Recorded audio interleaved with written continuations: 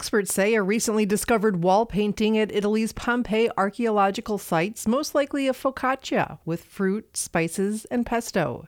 The Associated Press says the painting looks like a pizza, but experts note tomatoes and mozzarella, which are needed to make pizza, weren't available at the time the fresco was painted about 2,000 years ago. Tomatoes weren't introduced to Europe until a few centuries ago, and some histories suggest pizza was invented in Naples in the 1700s when mozzarella was discovered. The fresco shows what's believed to be a focaccia on a silver plate next to a wine chalice.